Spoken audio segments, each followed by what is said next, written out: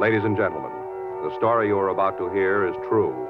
The names have been changed to protect the innocent. Dragnet is brought to you by Chesterfield, made by Liggett & Myers, first major tobacco company to bring you a complete line of quality cigarettes.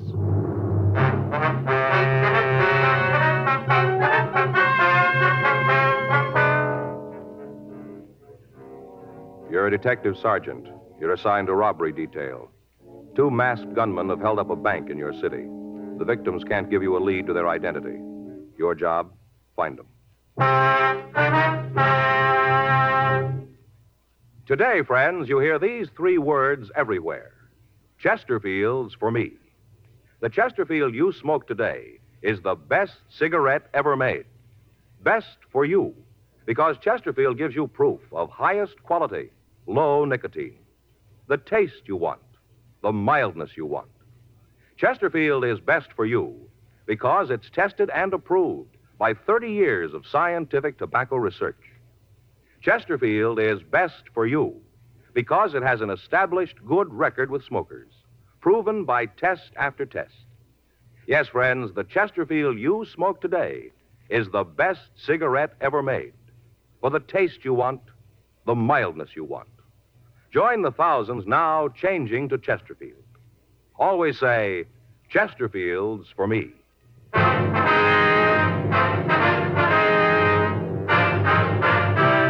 Dragnet, the documented drama of an actual crime. For the next 30 minutes, in cooperation with the Los Angeles Police Department, you will travel step by step on the side of the law through an actual case transcribed from official police files.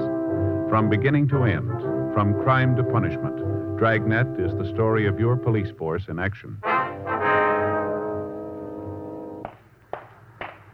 It was Tuesday, June 3rd. It was warm in Los Angeles. We were working the day watch out of robbery detail. My partner's Frank Smith. The boss is Chief of Detectives Thad Brown. My name's Friday. I was on my way back from the street, and it was 8:47 a.m. when I got to the rear of the bank, the manager's office. I'm not a young woman anymore. I can't take this kind of excitement. Yes, ma'am. You checked with them? Yeah, they got the broadcast out right away. It's a long shot if it pays off. Yeah, not much of a description, huh? Well, I hope you're not saying that for my benefit, young man. I gave you all I could. It was hard to see their faces with those scarves on. Maybe you could have done better, but I couldn't. We're not trying to say that you didn't do good, ma'am. We understand the handicap that you were under. I should hope so. Terrible thing. I'm not a young woman anymore. Yes, ma'am. Now, would you tell us just exactly what happened now, right from the beginning? You mean starting when I come in this morning? Yes, ma'am, that's right. 8 o'clock, just like always. That's when I got here. Uh-huh. Opened the door with my key and came right on in, little suspecting what was waiting for me. I tell you, I was pretty surprised when they popped out at me. You didn't see them at first, then, huh? Of course not. You think I would have come in if I'd have seen them? No, ma'am. Certainly not. Never would have come in. When did you first see the 2, ma'am? I came in and locked the door behind me. Rules say you got to lock the door. I did, and then I went back to the clothes closet to hang up my coat and umbrella. I see. Go ahead. Kind of silly, I guess, carrying an umbrella on a day like this, but I always do. Never know. Yes, ma'am. People always kind of smirk at me for carrying one, but whenever it rains out of a clear sky, they don't smirk then. I'm always the center of a crowd, you just bet you. Yes, ma'am. Would you go ahead with what happened, please? Well, I hung up my umbrella and my coat, and then I came out the main part of the bank, right out where those 2 assassins were. And that's when you saw them, is that right? Oh, no, they were cagey. They waited until I was away from the alarm system. They were real sly. I see. Go ahead. I walked out the tables. You know where the deposit slips are out in the center? Yes, ma'am. Out there. Mm-hmm. I walked out straight and up. It really isn't my job, but I didn't have anything else to do, so I thought I'd maybe just check and see if any of the points needed new nibs. I like a neat place.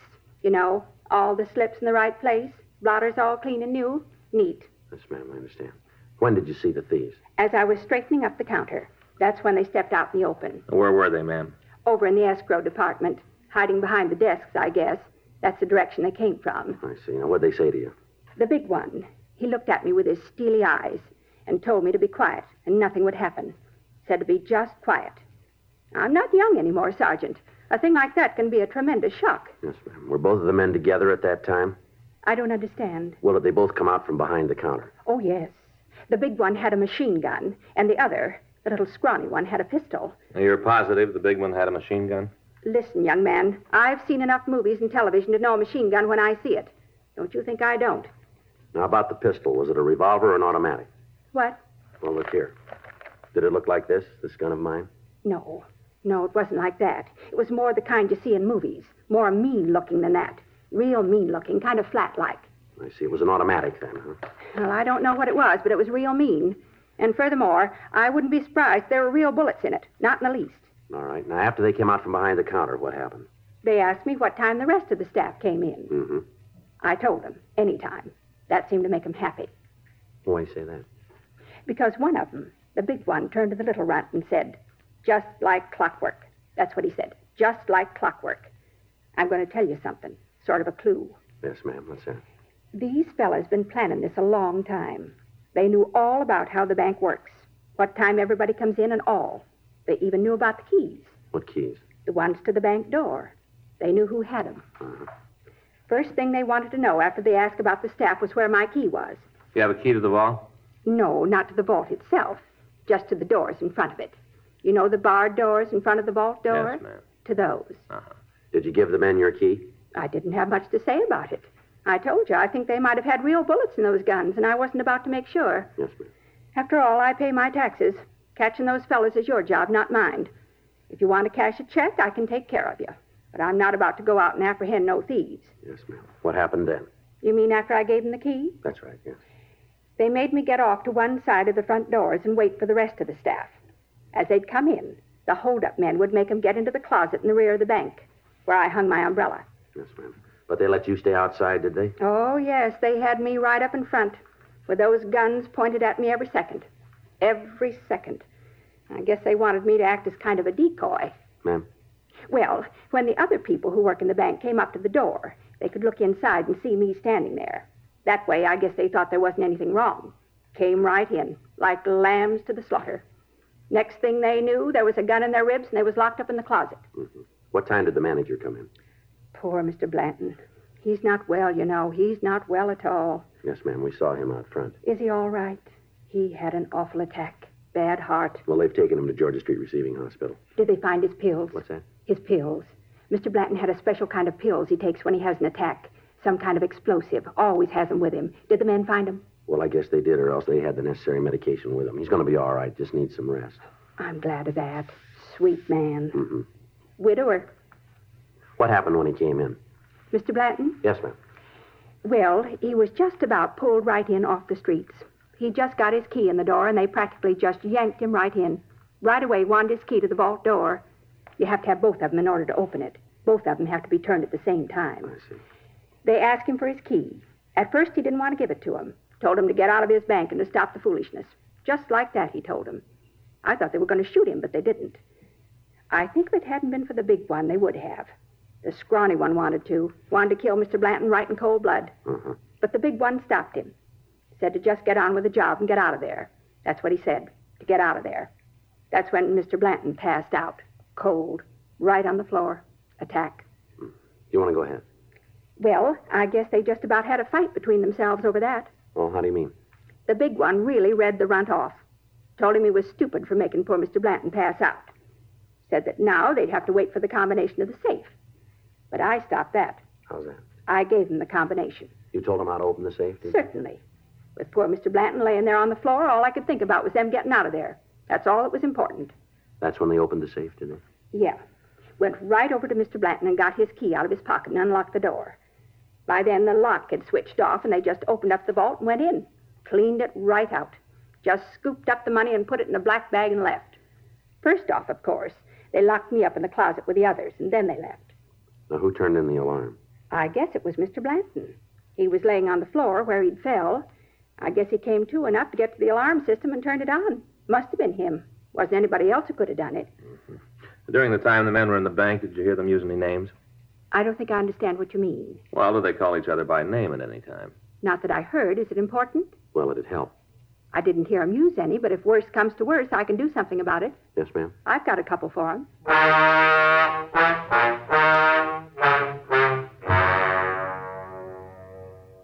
We obtained a complete description of the hold-up pair, and a supplemental broadcast was put out. The crime lab crew came out to the scene and went over the premises for physical evidence. From their investigation, we found that the bandits had made their entrance through a rear window. They'd sawed through the steel bars and broken the glass. From there, they'd come in and apparently had waited for the employees to arrive.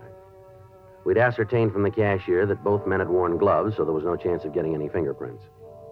In the dirt on the alley pavement, Lee Jones was able to find several good impressions of footprints. These were photographed and booked as evidence. Because of their placement, it was more than likely that they belonged to the thieves. Also in the alley, he found several broken hacksaw blades. These were booked, their numbers noted, and a request sent to the manufacturer for the name of the store that had sold them. The other employees of the bank were questioned, and they verified the story and the description that we'd gotten from the cashier. The stats office started a run on the M.O. used, and the victims were taken downtown and asked to go through the mug books.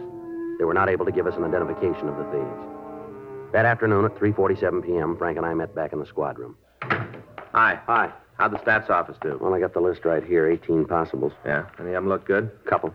Skipper around? No. You went over to the inspector's office. Anything special? Well, I wanted to check with him on who's going to work with us on this thing. We left word. Murph and Gaffney are with us. We can use Pinky and Stromwell if we need them. Is Murph around? No, I went down to R&I. He had a hunch this might tie in with a heist they worked on last month. Same M.O. Figured he might as well check it out. Well, as soon as he gets back, maybe he'll give us a hand with this list, huh? Yeah. How about the bank manager? Any word there? I called Georgia Street, talked with Dr. Sebastian. He said Blanton has been released to his own doctor. What kind of conditions is he in? Should be able to talk to him tonight. Guess it was a pretty bad attack. Sebastian said he was in rough shape. Well, let's check out. We can tag Murph in the hall. Is Gaffney with him? He was. All right, let's go. You want to sign us out? Yeah. I got it. Robbery Friday. Yeah, he's here. Just a minute. For you, Frank. Okay. You want to take care of the book? Yeah. Who is it? He didn't say. Just want to talk to you. Oh. Smith speaking. Yeah, that's right. Huh? Yeah, sure we can. Yes, sir, we can right away. Mm-hmm. You want to give me that address? Uh-huh. Yes, sir. Okay, thank you. I have it. Yeah, right away. Goodbye. It's Blanton's doctor. Yeah. Says he wants to see us right away. Yeah, what about? Well, Blanton says he remembers that when the thieves left the bank, a customer came up to the door. Yeah. He heard the big one tell the other one to take off his mask. Uh-huh. The customer got a good look at both of them.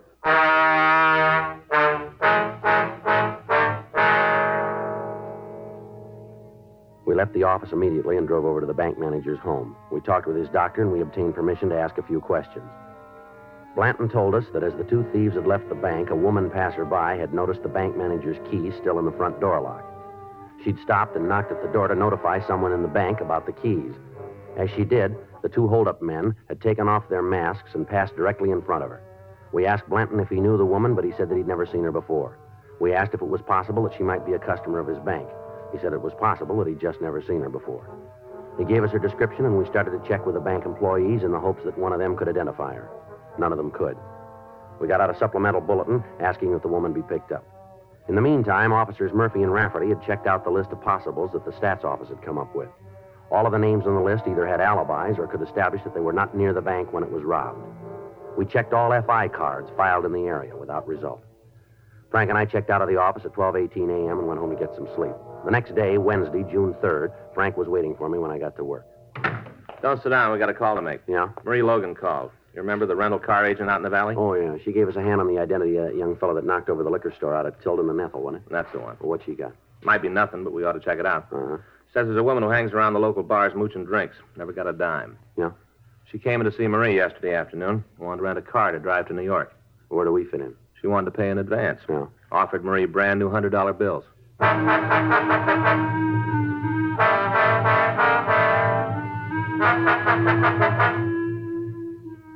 From the statement we'd gotten from the bank, we knew that in the $34,000 the thieves had taken, there were several $1,000s in $100 bills.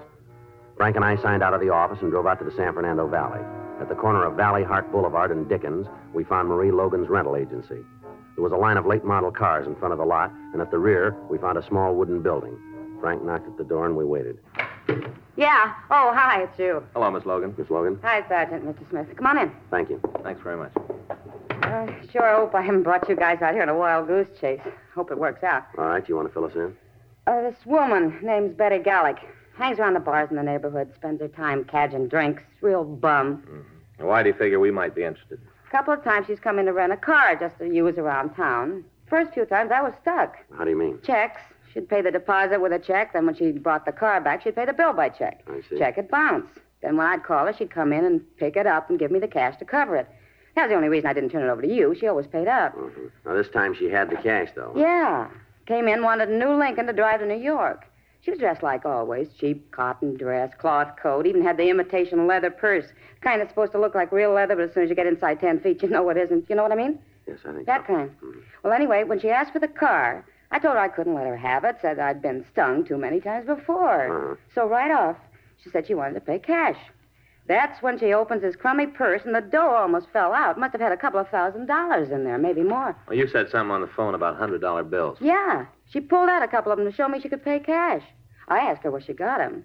What'd you say to that? Said it wasn't any of my business. Told me as long as she had the money and a driver's license, I should ought to rent her the car.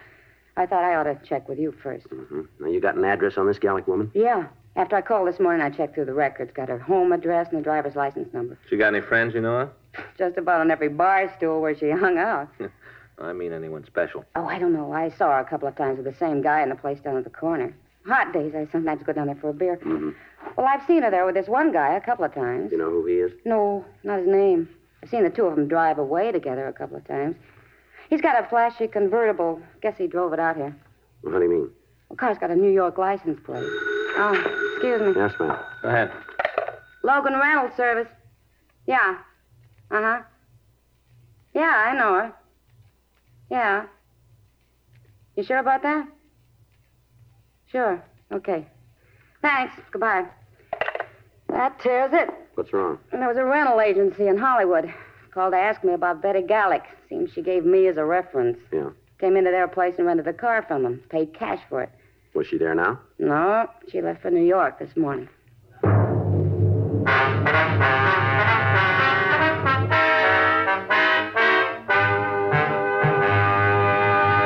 You are listening to Dragnet, the authentic story of your police force in action. One of the biggest comedy hits of the year. That's how the movie critics are describing Bob Hope's latest Paramount picture, Casanova's Big Night. Like so many other millions of smokers, Bob and Audrey Dalton, who appears with him in the picture, say Chesterfield's for me. First, Audrey Dalton. I changed to Chesterfield king size because I think it's better than any other king size cigarette. Bob Hope says, 5 years. That's how long I've been smoking Chesterfields. And they have what it takes to satisfy me. What's more, I've seen how they make Chesterfields down in their Durham factory. And I wouldn't smoke any other cigarette. Try Chesterfields yourself. You'll find they're best for you, too. yes, either way, regular or king size, smoke America's most popular two-way cigarette. Join the thousands now changing to Chesterfield.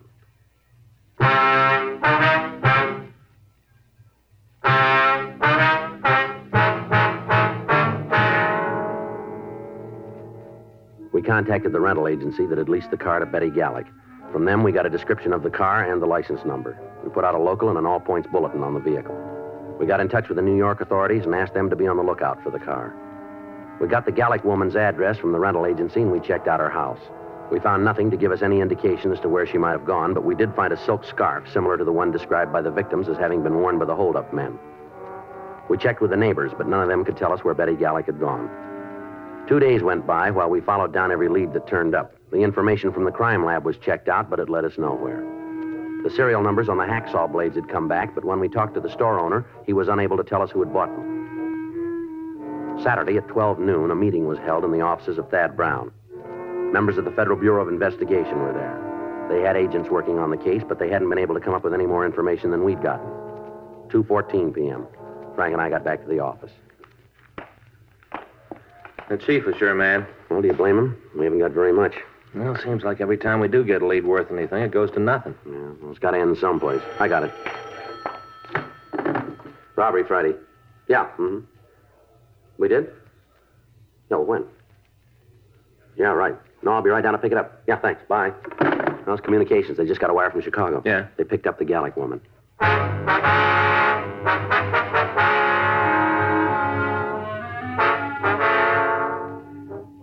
Betty Gallic had been picked up south of Chicago and held in answer to our communication. However, when she was picked up, she was in the company of 2 other women.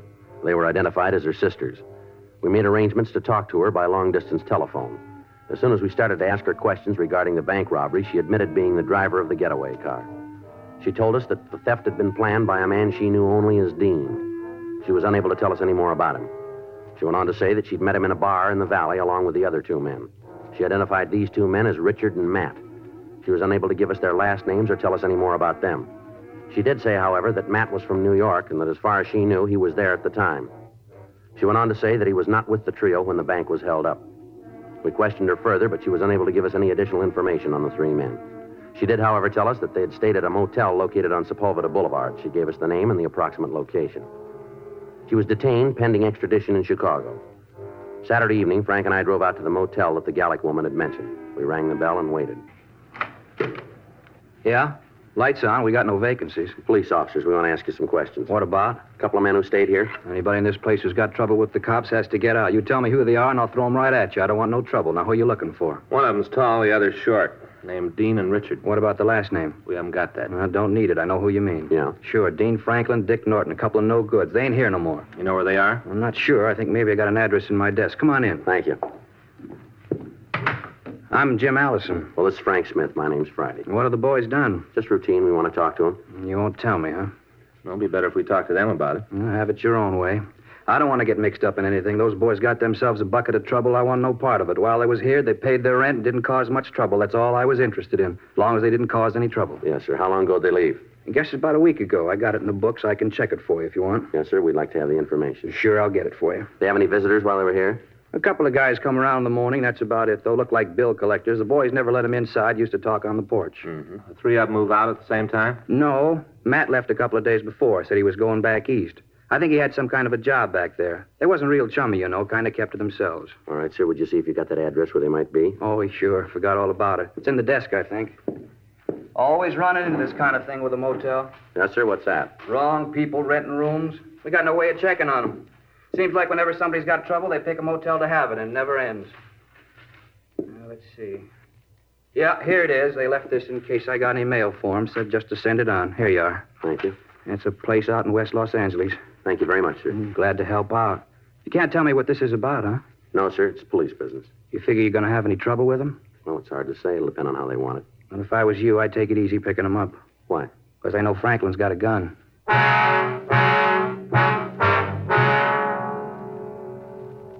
We obtained the license number and a description of the car that the suspects had driven. It was a late model convertible with New York license plates. Before we left the motel, we called R&I and checked the names Dean Franklin and Richard Norton. We found that both of them had long felony records. We talked to Captain Donahoe and had two more teams of men sent out from the office to meet us at the address that we'd gotten from the motel manager. From what we knew of the two men, taking them into custody would be difficult. Frank and I left the motel and drove out to the address in West Los Angeles. It was a one-story wooden building set well back on a weed-filled lot. A late model car was in the driveway. 10 minutes after we got there, Officers Murphy, Rafferty, Meade, and Leitner met us. Murphy had brought two sawed-off shotguns loaded with double-aught buck and several tear gas grenades. The only chance we had of taking the men without bloodshed was to use the one element on our side, surprise. Murphy and Rafferty went around to the street at the back of the house, and Leitner took the other. When all of us were in position, Frank and I prepared to move up to the front door. You all set? Just a minute. All right, let's go. I don't see anything. Well, they might have seen us. You better take it easy. Right.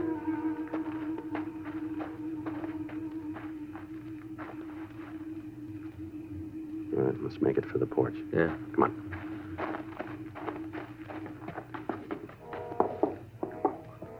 You okay? Yeah. All right, now I'll take the door. When we get inside, you go to the left, I'll handle the right side. Right. You all set? Yeah. Now.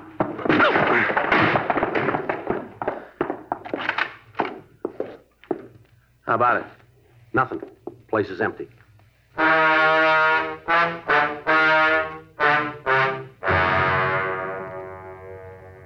We searched the house, but we found no trace of the suspects. From the clothing in the closets, we figured that they had not moved out. And going over the house, we found a machine gun hidden in one of the bedrooms. The cartridge clip was loaded, and the gun was ready for use. We pulled the clip, called the office, and told them where we were, and then we settled down to wait for the suspects to return. Murphy and Rafferty covered the rear approaches to the house. Meade and Leitner were in cars parked down the street, and Frank and I waited in the front room. At 10:46 p.m., the phone in the house rang 3 times, and then it stopped. We waited for Franklin and Norton to come back. 11 p.m., 11:30. Still no sign of them. Started to get cold in the house. Midnight. 12:30, the phone rang again. 12:45. From down the street, we heard a car approach. Joe? Yeah. You see anything? Just a minute. Pull that curtain back. Yeah. It's a Ford sedan coming down this way. Uh-huh. It's pulled into the driveway. Wait a minute. Yeah, it's them. Just the two of them? Near as I can tell, yeah. They're getting out of the car. Yeah. How about Lightner and Meade? Yeah, they see them. They're starting to get out of the car down there. Better cover the door. They're coming in. Right. Police officer, stand still. Run, Dick, run! Get the other one, Frank. Hold it up. Hey, Meade, Lightner, he's coming at you. No, hold it up. We got him, Frank. All right, Franklin, turn around. How'd you get to us? Who told you? Put your hands behind you. Who told you we were here? Somebody had to tell you. You'd never have got us without somebody tipping you. It was that lush Betty, wasn't it? It was her that told you. All right, outside. Come on, move. Had to be her.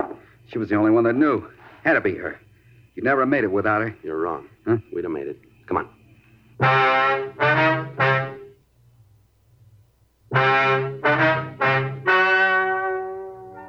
The story you have just heard is true. The names were changed to protect the innocent. On November 14th, trial was held in Department 92, Superior Court of the State of California, in and for the County of Los Angeles. In a moment, the results of that trial. Now, here is our star, Jack Webb. Thank you, George Fenneman. Thousands of smokers all across the country are now changing to Chesterfield. We'd like you to give them a try, too. I know you'll like them because the Chesterfield you smoke today is the best cigarette ever made. For the taste you want and the mildness you want, smoke America's most popular two-way cigarette. Regular or king size, Chesterfield.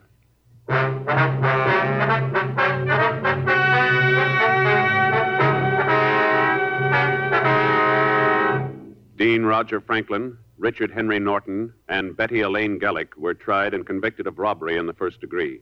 Robbery in the first degree is punishable by imprisonment in the state penitentiary for a period of from 5 years to life.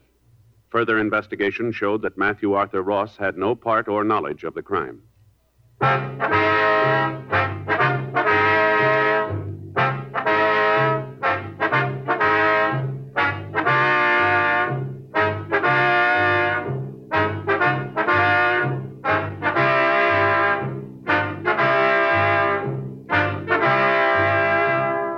You have just heard Dragnet, a series of authentic cases from official files. Technical advice comes from the Office of Chief of Police W.H. Parker, Los Angeles Police Department. Technical advisors, Captain Jack Donahoe, Sergeant Marty Wynn, Sergeant Vance Brasher. Heard tonight were Ben Alexander, Helen Klebe, Georgia Ellis, Vic Perrin. Script by John Robinson. Music by Walter Schumann. Hal Gibney speaking. Watch an entirely different Dragnet case history each week on your local NBC television station. Please check your newspapers for the day and time. Chesterfield has brought you Dragnet, transcribed from Los Angeles. Filter cigarette smokers, here is headline news. Nationwide demand for L&M filters drops price. Now you save up to 4 cents a pack, 40 cents a carton. Now everyone can afford America's highest quality and best filter tip cigarette. Remember, only L&M's have the miracle filter tip containing alpha cellulose. You get much more flavor, much less nicotine. Buy L&M filters, the distinctive monogram cigarette at the new low price. L&M filters.